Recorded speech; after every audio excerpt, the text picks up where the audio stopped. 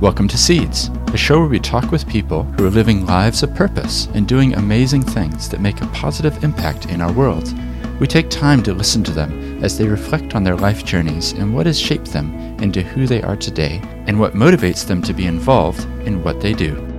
Well, kia ora everyone, welcome along to Seeds Podcast. I'm glad you could join me as I'm going to be speaking with Ben Scales, who's one of the co-founders of KiwiFibre. And they're a startup which I've been journeying with right from the beginning as I've been providing them with legal support. So I really enjoyed the chance to get to know Ben a bit better, just to find out about his background, and also he was willing to talk about some of his failures and how that actually opened up new opportunities. If you enjoy this podcast, then check out some of the others in the back catalog. Seeds is a project where I'm trying to interview inspiring people, now up to more than 350 of them. And if you haven't subscribed yet, then please do so, and you can find out a lot more information in the show notes, including about KiwiFibre and also about Seeds. There's a brand new revamped website at theseeds.nz, so I'd really love it if you can check it out and drop me a line if you like it. Now I'm glad to present this conversation with Ben. All right, well, it's a real pleasure to welcome Ben Scales, who's the co-founder of KiwiFibre. Thanks for joining me. Thanks for having me on, Stephen. I'm really excited about this because we've known each other a while now, and I've kind of seen from the grassroots what's going on here at KiwiFibre, and I'm actually really excited about the industry that you're a part of because it's one of those ones that has a historical legacy, but then it's kind of being reinvented today. So we're going to get into that. We're going to learn about how to kiki and what the future could be. But before we do that, I always like to jump in that time machine over there and find out a bit about your story. So could we go back to, say, when you were 5 or 6 years old? What was life like for you? Oh, it's a while ago now, but also not that long ago. So I grew up in quite a few different places around. I think I ended up going to like 5 or 6 different primary and intermediate schools. So I was really exposed to a lot of different people and thinking and ways of doing things and ways of life. So I grew up in a place called Waiuku, outside of Auckland. I went to a tiny school there called Mauku School. It was like maybe 100 people, and that ended up being like the average size school that I went to because there were like 4 different country schools. And so I grew up on a small farm out there, and I spent most of my days trying to learn to ride a bike on kaikuria grass. I remember that because it was just always kind of an interesting thing. Spent a lot of time with making model airplanes and that kind of thing because my family's always been into aviation, and I've come from a family of engineers. That's what I ended up getting into when I went to university, but ended up doing something very different.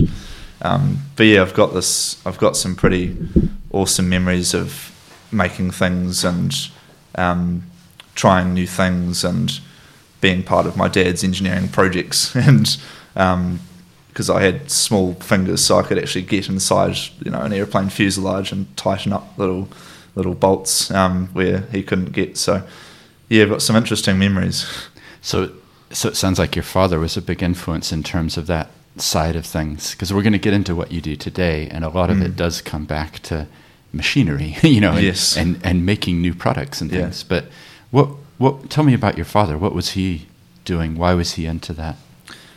So my granddad was into that actually as well. He would buy crashed aircraft and basically restore them, and I always really looked up to that. And then I ended up like really being into cars and planes, and then my mum's side of the family was into boats, and so there was cars and planes and boats that I was always exposed to, and so I really enjoyed anything that kind of moved, I guess, like a lot of other people, and yeah, so I would always spend my time like with Dad in the shed, and playing with the scraps of wood or the scraps of steel tube or that kind of thing, and trying to see what I could make from that kind of stuff. So that's when the model airplanes kind of came in, and then eventually like tree huts and all that kind of thing. So starting with sticks and stones as a kid and just gradually, falling in love with the process of creating and adding value to things, really. Yeah. Oh, that's great. And was your father, like his job, was it something along those lines as well? Or was this a hobby that he was really into? Well, Dad works in the aviation industry as well, but within the kind of bureaucratic side of it, which he enjoys sometimes and doesn't enjoy other times. And that's when he gets he comes home and actually is able to get his hands on aeroplanes, and that's always been a big part of my growing up, and that's what he's been into. Yeah. Oh, that's great.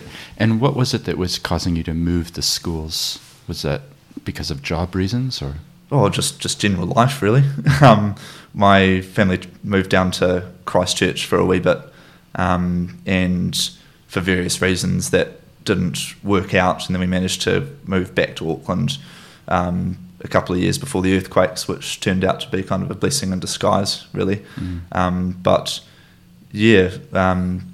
Then living in Auckland was always kind of an interesting thing, because there's a lot of different parts, and it's experienced a rapid amount of societal change and growth in the last 10 years, and so for various reasons we've just ended up in different places, and then therefore exposed to different things, which has been part of my personal learning as well. And what do you think it did for you moving, school to school, because you have to make new friends, right? You have to go out of your way, I guess, to get to know new systems. Well, at times I didn't have many friends, and then at other times I had lots of friends, which was good, because I ended up meeting different people, many of which I am still really good friends with today, and I kind of got used to change, and I think that's been an interesting thing in my more recent years as well. People either generally do or don't like change, and I've come to like it, really, which has probably become kind of motivational factor in building a startup as well, because I really in the first instance, I really enjoy the process of changing something that already exists and is quite well established. But then at the same time, I also don't mind the uncertainties that come with building startups and doing new things. So I guess that's built in a bit of that resilience. It's always interesting to think about our life stories, and then who we are today, and then what's shaped us. And that's why I asked the question, because the work that you're doing today as an entrepreneur, and there is a lot of change. You have to be able to switch quickly, to adapt to what the market needs. And I often wonder if some of those childhood experiences end up coming through later on as being probably wouldn't be the way you are if you hadn't had those disruptions as a young child. Yeah, that's not actually something I've thought about, but I guess when you move to a new school and you're 6 years old and you're pretty nervous, you've got to learn to adapt in a new environment with new conditions, and I guess if you mirror that to now, there's quite a few similarities there. Yeah. Well, that's the beauty of the podcast, is these moments I actually love, because when the guest realizes something about their own life, that's oh yeah. It's a weird symmetry there. Yeah. So coming through, into more teenage years and things, did that love of engineering side of things, taking things apart, building them, I'm guessing that continued, or what were you really into at that point? Yeah, so around then I got into sport a lot more as well, which I think was kind of a reflection on, I guess, just the different phases you go through as a teenager. I'm sure my mum has different perspectives on me as a teenager, but I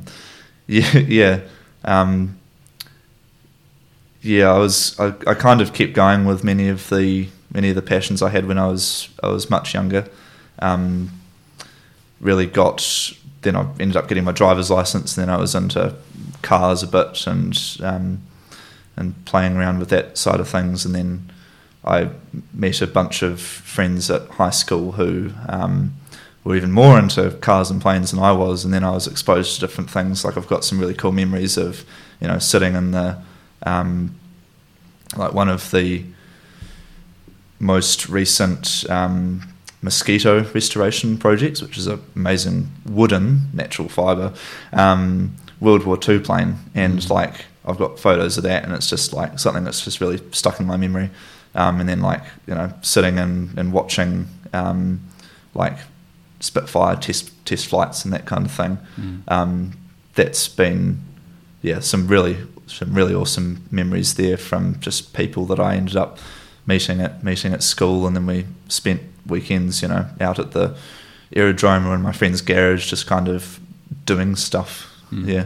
Yeah, that's great. Well, it sounds like it was very practical. You were actually watching things but then building them as well. Yeah, but at the same time I was kind of more into the industry of it and the people and decisions and thinking involved than the actual practical side, because I was actually never that good at many of it. Right. There's a certain amount on cars and planes that I could do, but then there was a lot that was just like way out of my scope. Yeah. So like I guess I grew up quite practical, but I was also never that amazing at it, because I've always been a bit of a generalist in a way, and so the skills that I have in general are more focused towards different, like so many different aspects, and and then late in my teenage years as well, I kind of discovered that I was a bit of a generalist. So you know a lot about many things rather than in depth on. I'm not that great at many things, but I'm quite good at a lot of different things. Right. Yeah. That's great. Well, the interesting thing, just what you're saying there as well, natural fibers being used in an airplane. I hadn't heard anybody say it that way, but when you think about it, it's true. Because my great-grandfather, in 1909, he was living in America, and his brother was in the U.S. military, and they were conducting trials of the Wright brothers' airplanes. So this was to see if the U.S. government would buy the airplanes. So I've got the pass. It still says, it's an amazing thing. It's like a family treasure, and it says 1909 aeronautical trials. So my great-grandfather, Robert Conrad, went to these trials. And of course, the airplane that they were using was literally wood and cloth, and there was a motor, but it wasn't the way we think of it today. Yeah. Anyway, he wrote a letter and described seeing a person in the air and how unbelievable it was. Like I've seen the future, and just echoing what you're saying, like to think about the materials that were used to construct. These were bicycle builders who built an actual flying machine. It must have just blown people's minds, right? Yeah.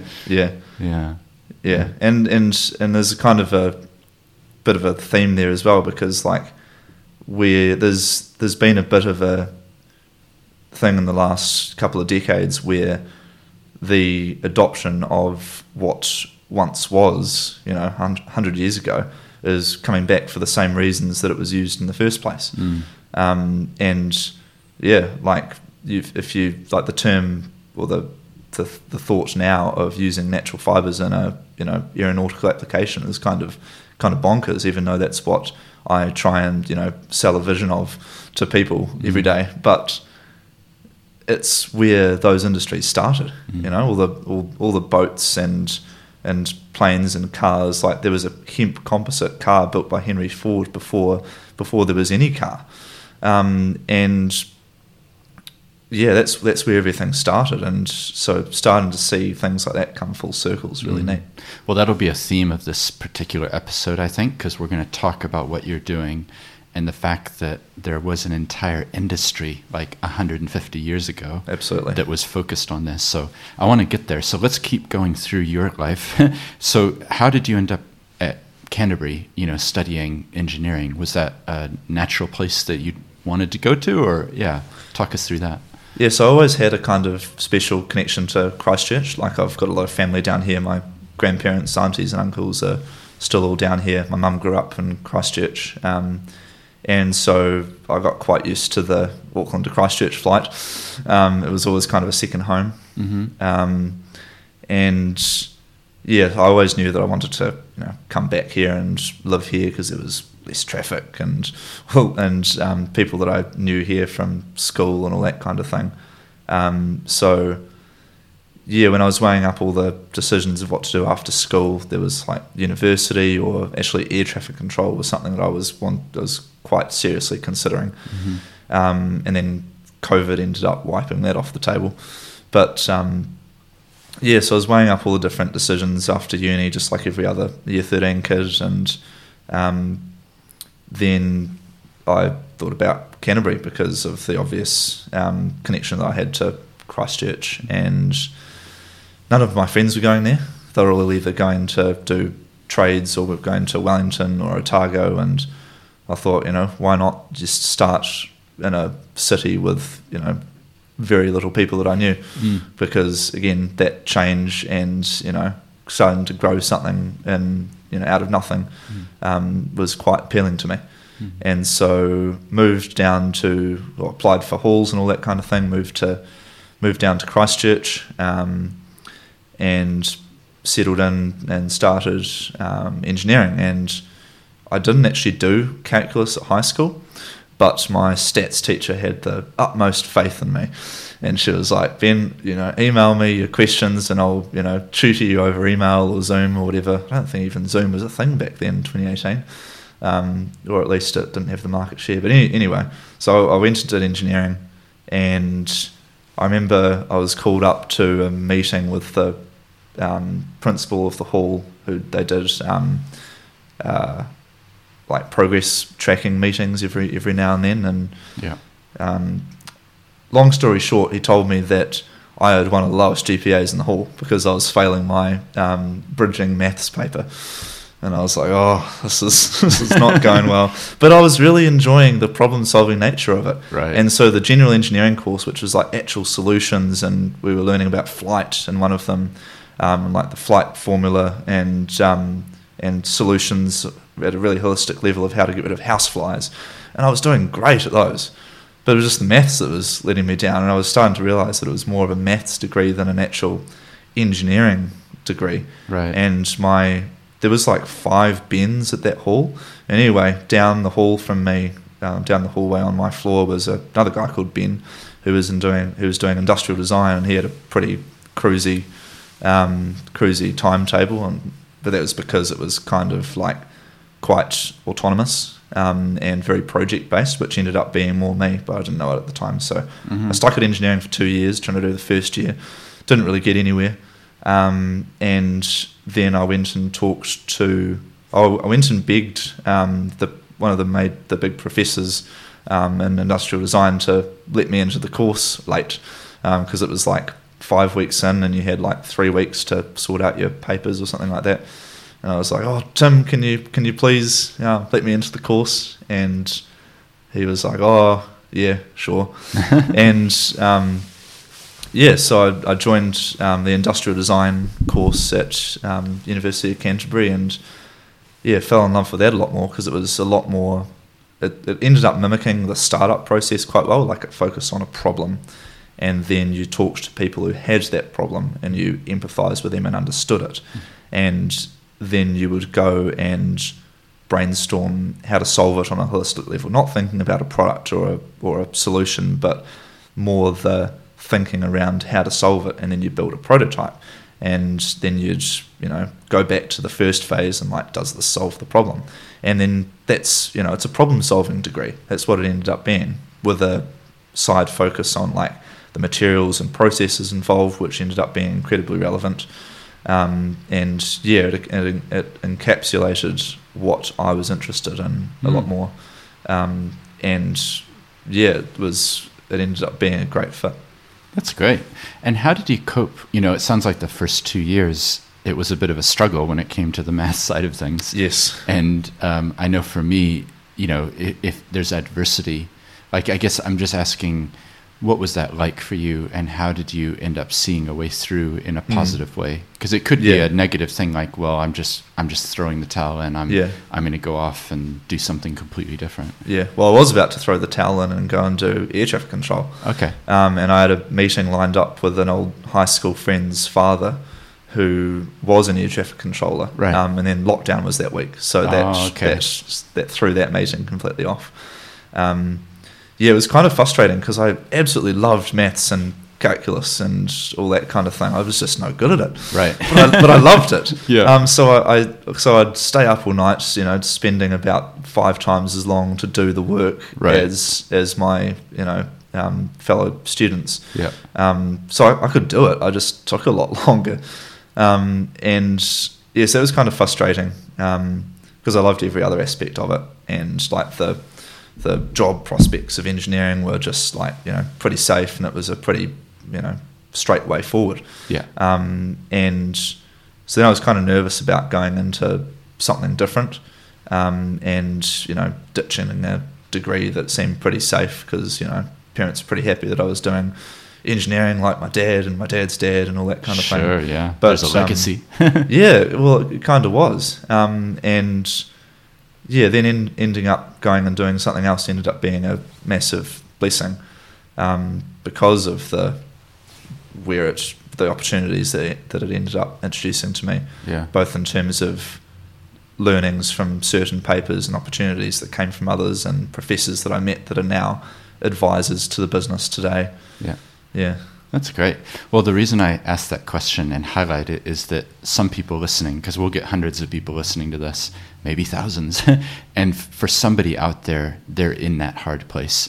They're in that, what should I do next point? Well, it's such a big decision. Like, I was listening to another podcast recently, which highlighted, I should be quoting the guy, but I can't quite remember, but the vague gist of it is like, there's like 5 major decisions in your life that are going to really change it, and it's like what you study and your first job and who you marry and like your first big investment over like a certain amount of value, and there was another one who you divorced probably, it was those things, and there's like 5 main decisions that really craft your life, and it's your first one. What do you do after school?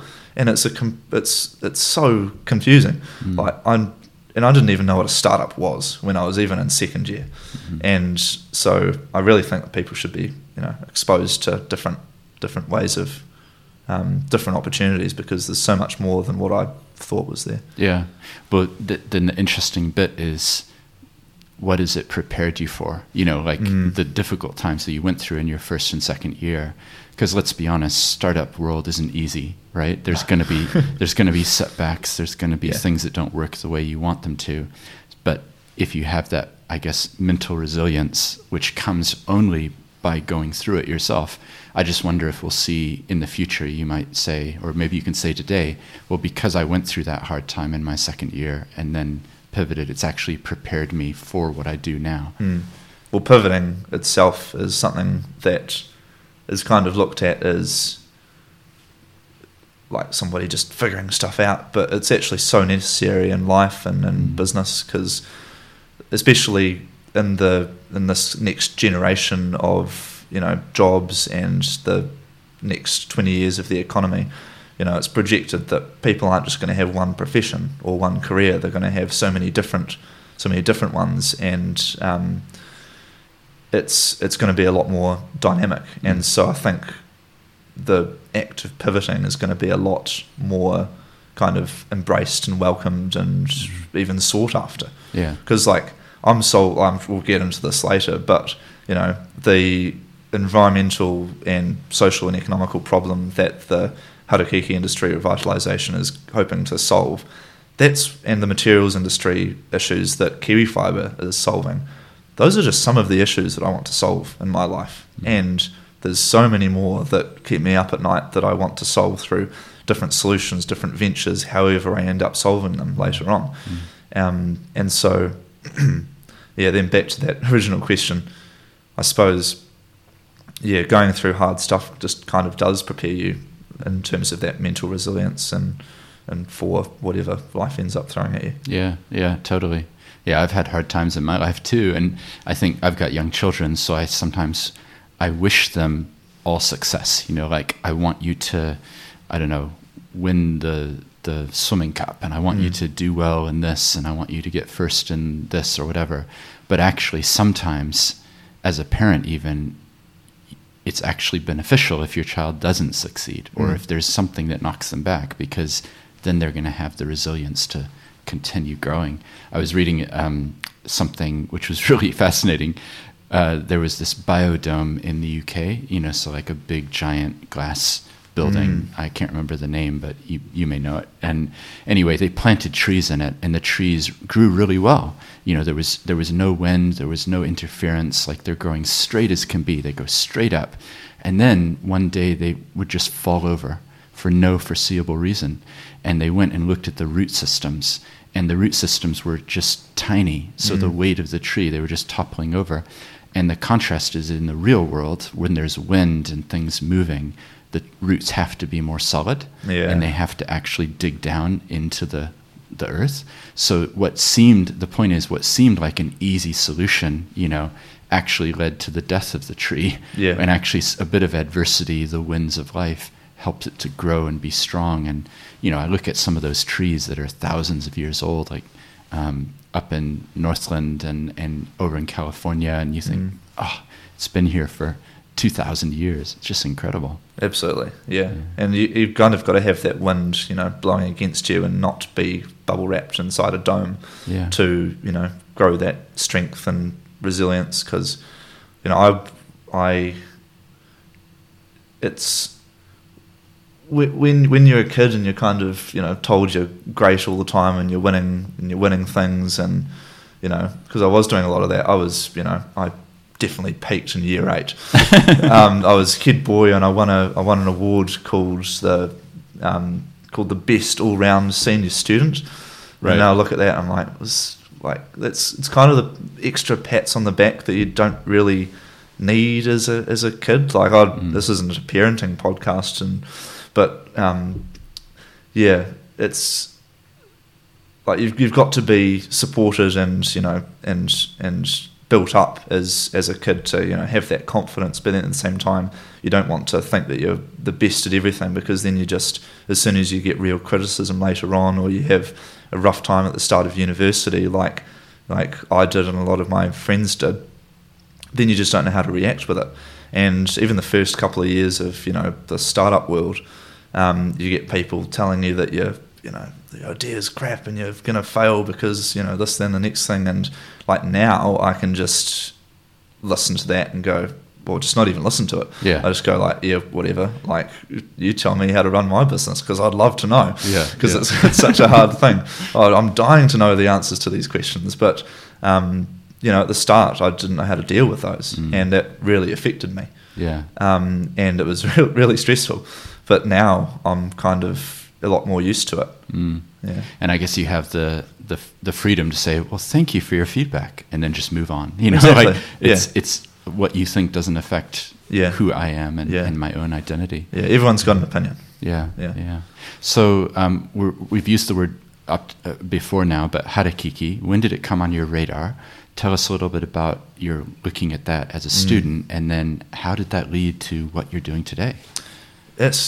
So right, a couple of minutes ago I mentioned how I was pivoting from engineering, going into industrial design late, and I went and talked to, I mentioned Tim, and that was a professor called Dr. Tim Huber, and he was one of the first lecturers in the product design degree, and we were doing one of his papers with William Morrell, my co-founder, who I met in this particular course, and it was about materials, material science, and the engineering behind that, which was a level of maths that I just loved, because it was problem solving with numbers, rather than maths that was kind of just maths.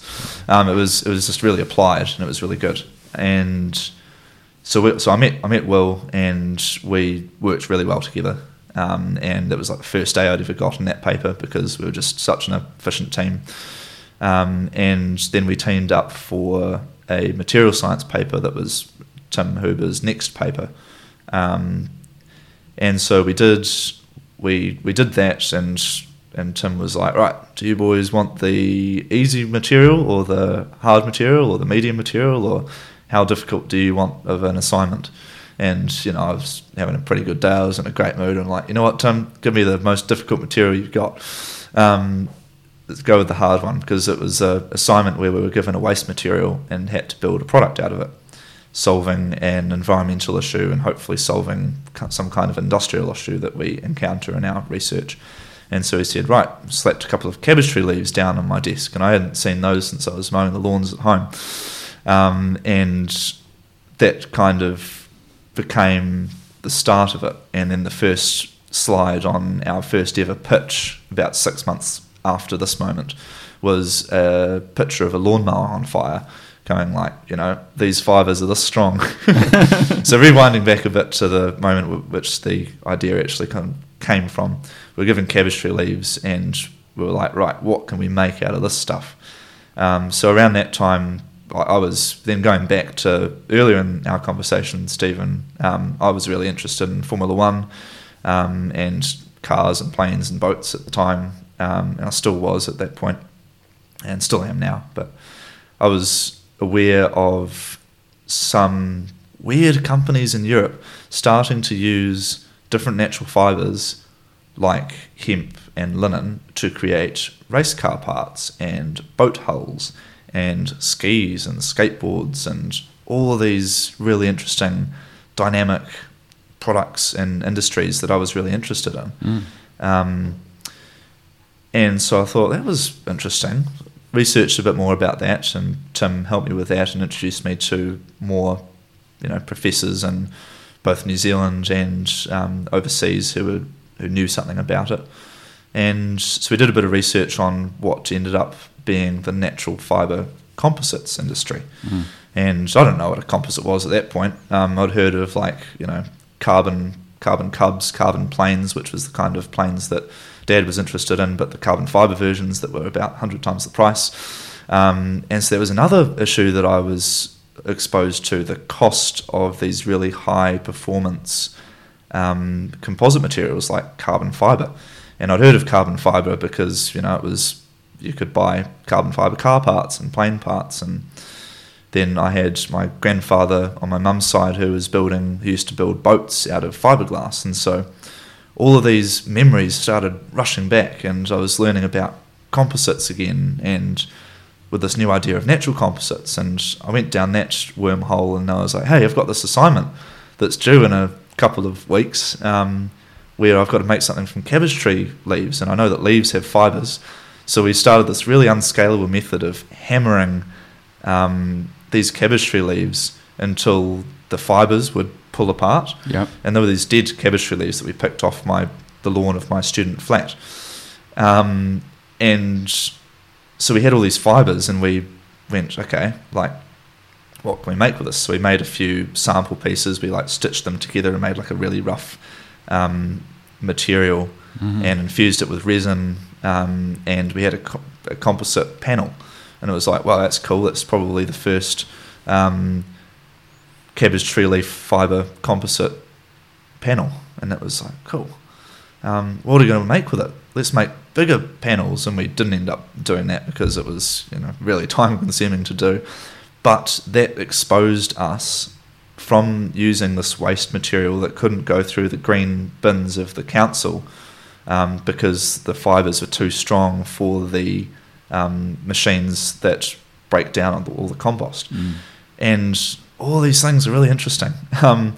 And then Will and I ended up getting an A on this paper, and it was awesome.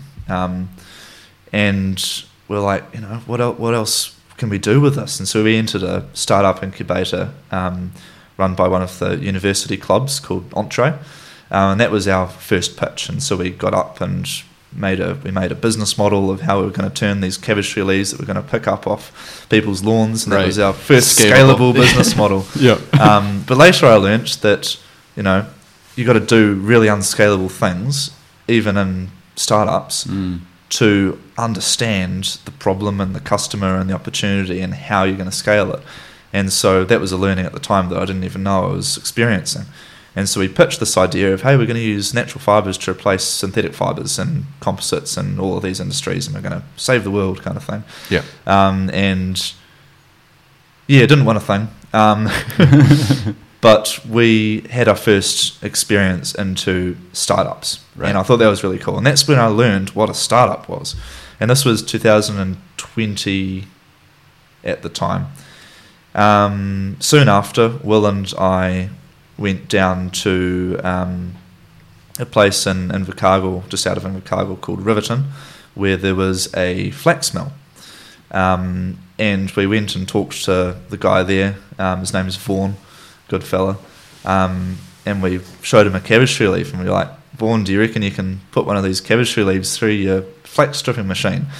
And he's like, oh, you boys are dreaming. Let me tell you about what my family used to do.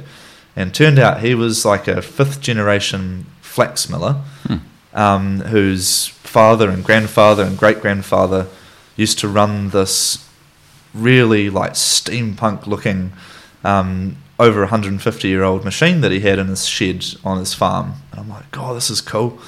And that's what really exposed us to starting to learn about this incredible piece of history that was not taught in school about the New Zealand flax industry. That's great. Well, I want to go there because that fascinates me. And we started at the beginning talking about kind of cycles of technology, and we're recording this in your factory. So yes. You gave me a tour before showing me some of the modern technology. Why don't you take us back in time? Let's go. How far back are we going? Like, when did they realize that harakeke or flax was going to be a really useful product? Was it quite early on when people... Well, it was pre-colonisation. Yeah. So Māori were using harakeke for waka, for tools, for ropes, for clothing, for cloaks, for food preservation, far before the Europeans came to New Zealand. Yeah. They knew what they had. And harakeke, so flax is not actually a flax, it's just called flax because the fibre is similar in appearance to the European flax, which is linen. So there's linen, which is a flax, which is grown in Europe and different parts of the world, and then harakeke is in the lily family, and the harakeke is native to Aotearoa. And so in Te Ao Māori, the harakeke plant is like the plant of life. It gives roots, it gives gel, oil, seed, and fibre. And the extracts, like the gels and the oils and the root, were amazing for antiseptic properties, and they were used in medicine by Māori. And the fibre was used, which is a byproduct of that, was used for all those uses that I just described. And so it was used extensively before Europeans arrived and applied this big, ugly, inefficient machinery to it. Right. That's amazing to think. Sometimes we're going to come to this, I think, because we fall in love with the new technology, like plastic, and that becomes... And plastic is great. Yeah. At certain things. Yeah. And identifying what different materials are best for in the world is something that humanity hasn't cracked yet. Right. Yeah. But just to think about, going back hundreds and hundreds and hundreds of years, that this is a product that, a natural product that was used for so many different things. Yeah, it's amazing. So, yeah, because I believe, having talked with you before we started recording, that initially there was a lot of interest in this as a product, as an export product from New Zealand, right? Like, we tend to think these days that it was all butter and wool, but this was a major industry, wasn't it? It was very, very significant. And the first that I actually noticed it in actual education system in New Zealand was in my last semester at university last year, in a like general business course when we were learning about New Zealand history and exports. And it's a massive piece of New Zealand history that it's not lost yet, but it could certainly be on its way to being so, because it just wasn't taught in schools, and it absolutely should be, because it's an incredible part of New Zealand history. And so it was really industrialised when the Europeans arrived in New Zealand and saw how strong it was, and they found that it was stronger than the linen which they were wearing on their backs. And so they were seeing what the Māori were doing with it, and they were just, blown away. So they imported all of their sheep and cattle and, started that industry here, while cutting down all these beautiful native trees to put the farmland there. And they started building machinery to process this harakiku fibre on mass scale. And so they ended up putting flax processing plants up and down the country in basically every town in New Zealand. And most of them have gone. Many of them have been turned into cafes or sold for scrap metal. And then there's a couple that are still around. There's the Foxton one and the Riverton one that are still around, that still do function.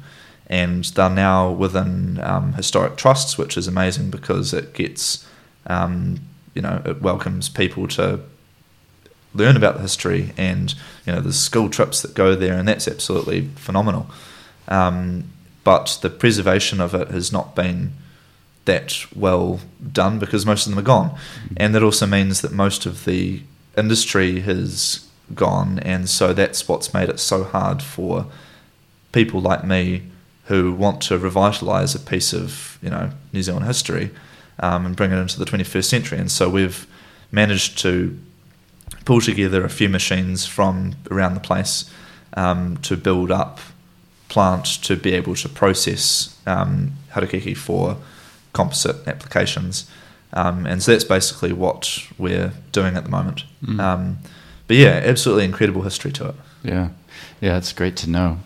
It'd be interesting to interview some of those people, like that 5th generation person, just about the industry that it was and what life was like. And you were showing me a letter before where someone had handwritten to you, or I think to Will maybe, saying, I remember in the 1940s when my father would take, we would get on the horse and the harakeke would be brought to the mill to be milled. And yeah, it's an amazing little snippet of history that, you're right, we don't really talk about it or think about it. So let's work out how you're changing that. What exactly is KiwiFibre doing today? And what are the use cases that you're looking at for this product?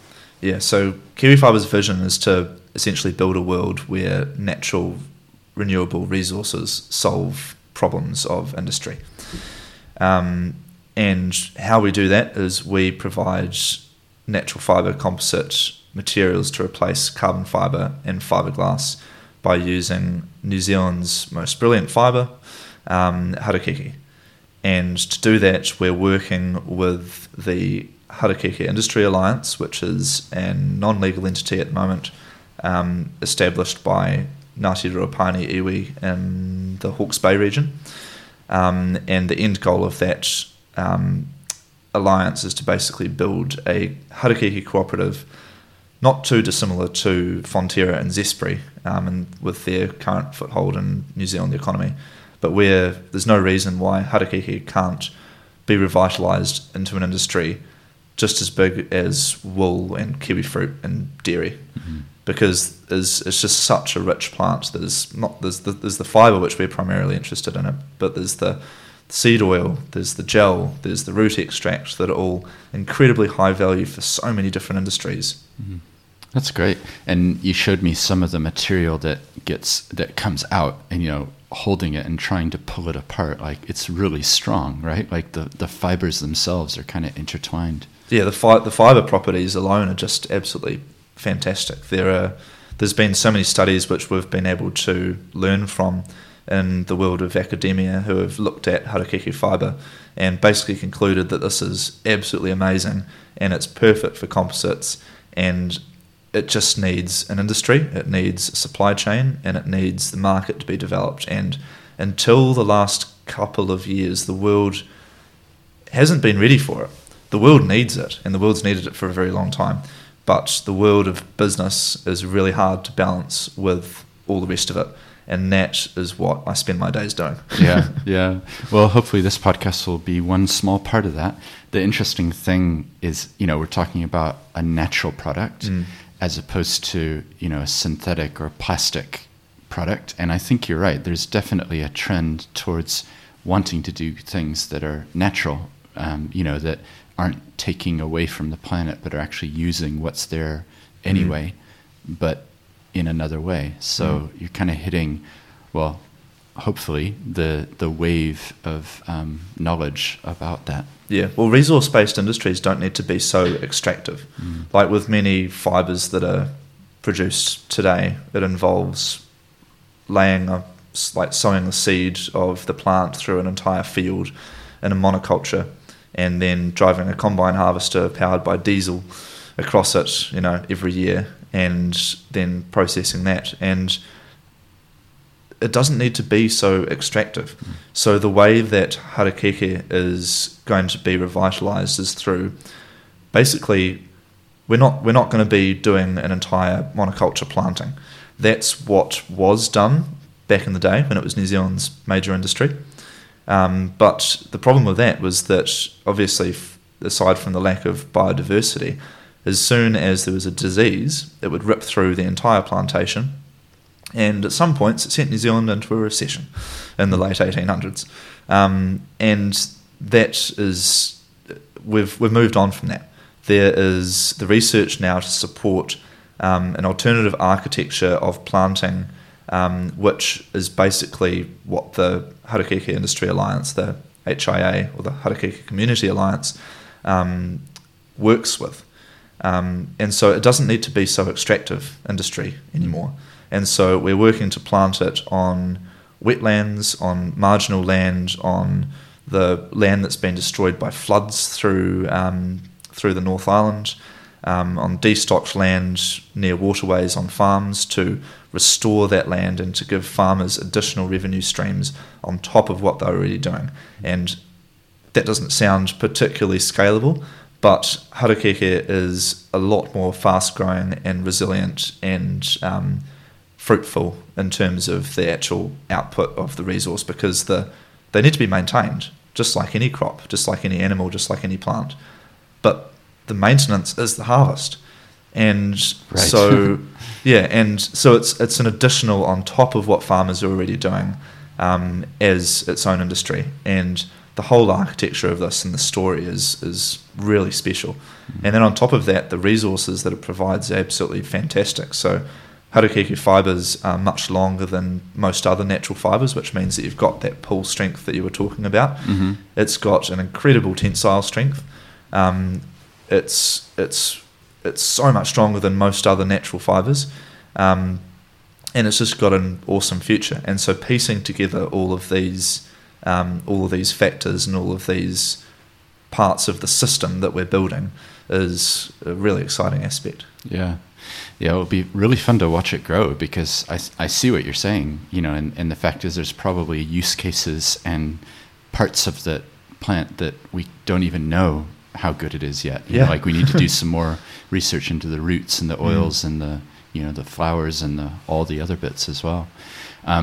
It's really fun to talk with you, because we got to know each other a couple of years ago, and I've been there kind of from the beginning, really talking with you and then helping you, because I'm the voice of the podcast, but I'm also a lawyer, so providing legal documents, and helping startups.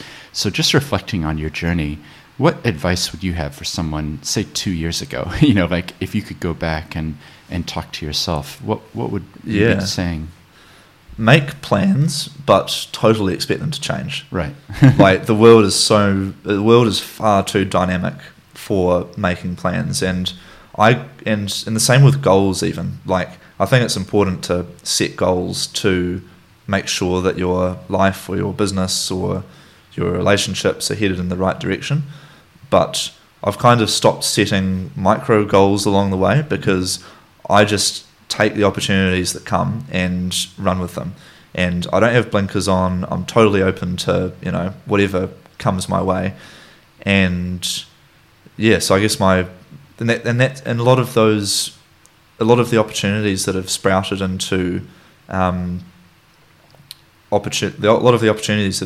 into really promising leads in terms of business and personal life even, have come from just going, stuff it, I'll go and do that. Like if I set the goal, because I first met you, Stephen, at a workshop at the university run by Dorinda Britton, and I was on design thinking, and it was one of my lecturers that I really got on with, Matt Smith, that actually, said, Ben, you've got to go to this. Right. And we were sitting at the same table. That's right. Yeah, I remember that. Yeah. And then you handed me the business card for the Seeds podcast, and I was like, oh, this is cool. And that's how I learned about a lot of really exciting people in Christchurch. But what I'm getting at is that if that was on a university day, it was like a Tuesday, I had like a couple of labs and lectures, and I think I skipped a few to go to that.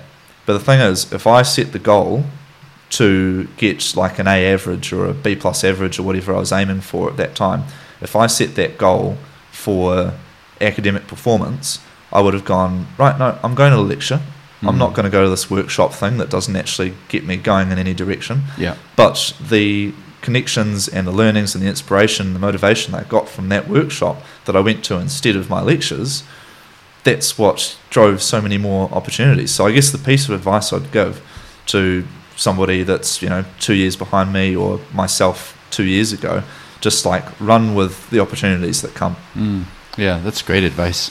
And I think it's, for people listening, they'll definitely be able to take something from that, because I think as long as you have the right attitude to life, then there will be opportunities. And I think you're right. Sometimes people focus too much on I got to get these grades instead of I got to develop the connections and networks, which ultimately help a lot. Like if you're absolutely driving after an A in an assignment and you're trying to crack the whip on your teammates, that's the way to do it, and that's the way to get your A.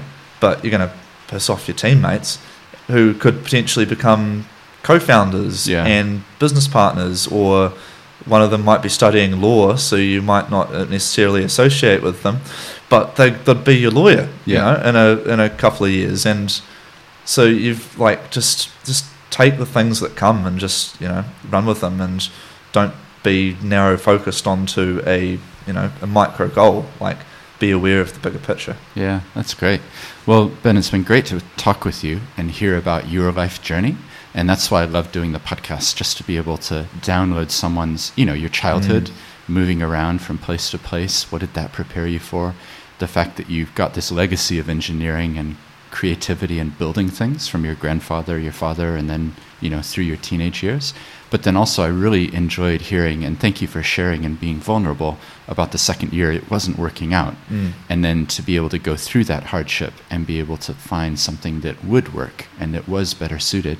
And now it's just exciting to have this conversation today at the start of an industry, or at the start of a regeneration of an industry, maybe is a better way to say it, because it sounds like it's an exciting phase to be moving into, not just for your company, but as a broader, movement of, hey, let's go back to this natural resource that we have forgotten. Exactly. Like, none of it's new ideas, it's just existing ideas positioned in a way to build a system that in itself is, whether the word you want to use is revolutionary or new or revitalizing it, it's just logic put together in a package that the world hasn't quite seen in that structure before.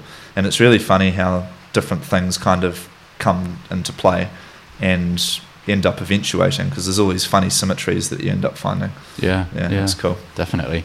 Well, we'll put a link to your website in the show notes, and then you can send me anything else. We'll put it as links. So if people want to explore more, we probably got people listening who are interested in the industry. Yeah, absolutely. Then they can click through and find out more. But thanks so much for joining me today. I really appreciate your time. Well, thanks for having me, and thanks for coming to see the workshop. Well, I do hope you enjoyed that conversation with Ben. If you enjoyed this, then why not check out some of the other episodes at theseeds.nz. Until next time, ka kite ano.